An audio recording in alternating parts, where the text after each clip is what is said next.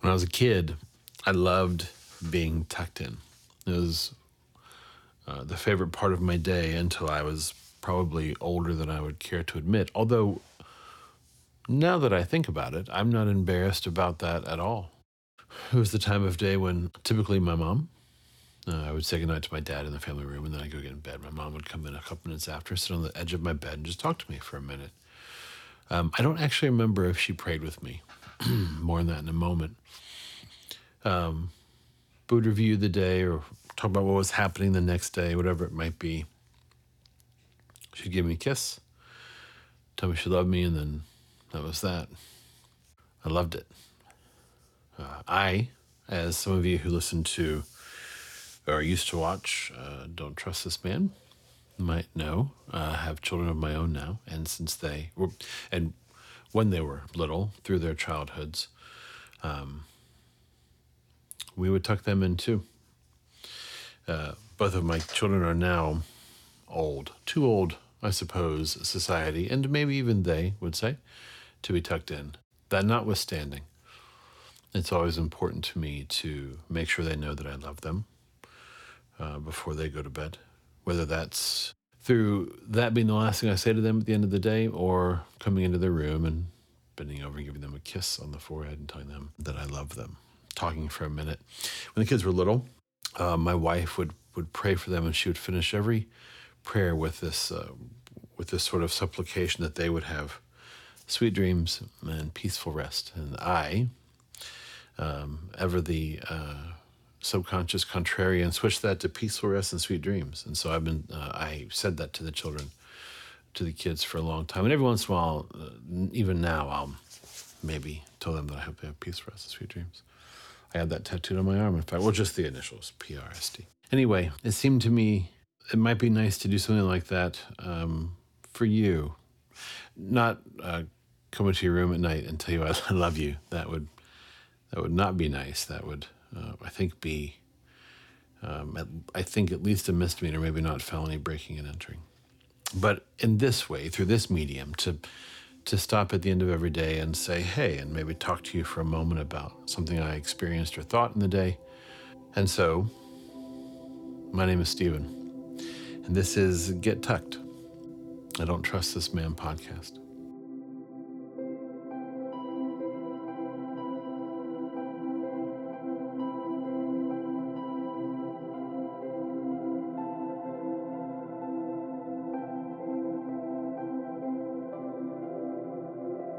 The format every day will be, or every night will be, pretty simple. There's me talking.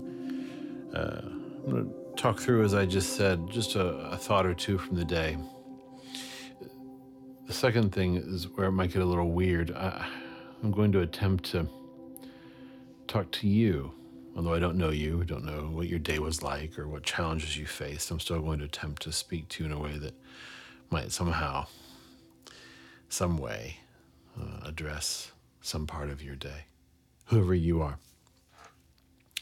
Lastly, I'm going to read every evening from that day's lectionary reading of the Psalms. Let me stop here to say that I am what modern Americans or people in general would call a Christian, although I don't very much look like, I don't think, the modern American Christian. I diverge on a lot of issues with a lot of people, but I still have a worldview grounded in a belief in a divine being who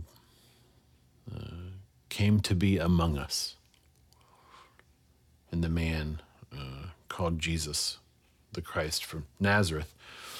And so that is a faith that I'm sure we'll explore together and unpack in the coming weeks and months. But even if I weren't a Christian or a believer or whatever, the Psalms are ultimately poetry. And even if you don't believe in the God to whom or about whom they were written, what's interesting is if you focus on the other conversant, the other person talking in the Psalms, oftentimes David, Moses, whatever.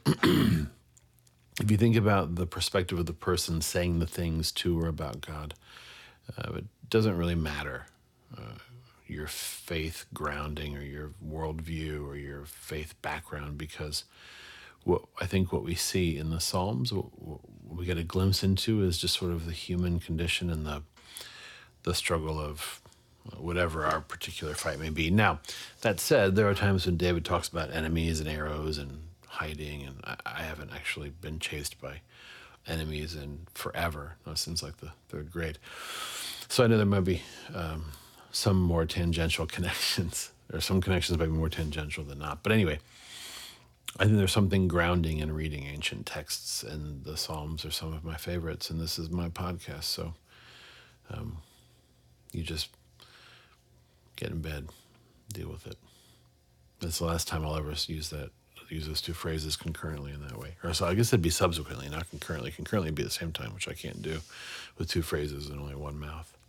And so this is our maiden voyage. Let me say this to you by way of encouragement, and then we'll read our passage and we'll be done for tonight. I don't know what it is that you're thinking about doing, what it is you've been thinking about doing for some time, the thing you've been planning on getting started. What I want to say to you is I don't want to give you any encouragement around how exciting it would be to start, or the fact that there's something in you just waiting to sort of get out and you just got to do it, and it's the war of art. All I want to say to you is I know how hard it can be to go from that belief that there's something for you to do and then actually the doing of it. And what I would say to you is, don't be ashamed that it's hard to get started. I believe shame, in the context we're talking about it now, is a lie. It's a bully.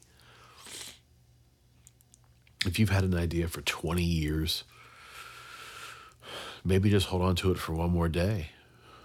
Thank you, Wilson Phillips. Maybe in the 21st year, the idea becomes the thing you do. I don't know.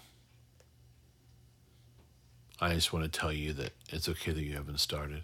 And if you feel like it's not okay, well then start. But if it takes you another minute or hour or month or year or decade, that's okay too. Psalm 63. O God, you are my God. I seek you. My soul thirsts for you. My flesh faints for you, as in a dry and weary land where there is no water. So I have looked upon you in the sanctuary, beholding your power and glory. Because your steadfast love is better than life, my lips will praise you. So I will bless you as long as I live. I will lift up my hands and call on your name. My soul is satisfied as with a rich feast, and my mouth praises you with joyful lips.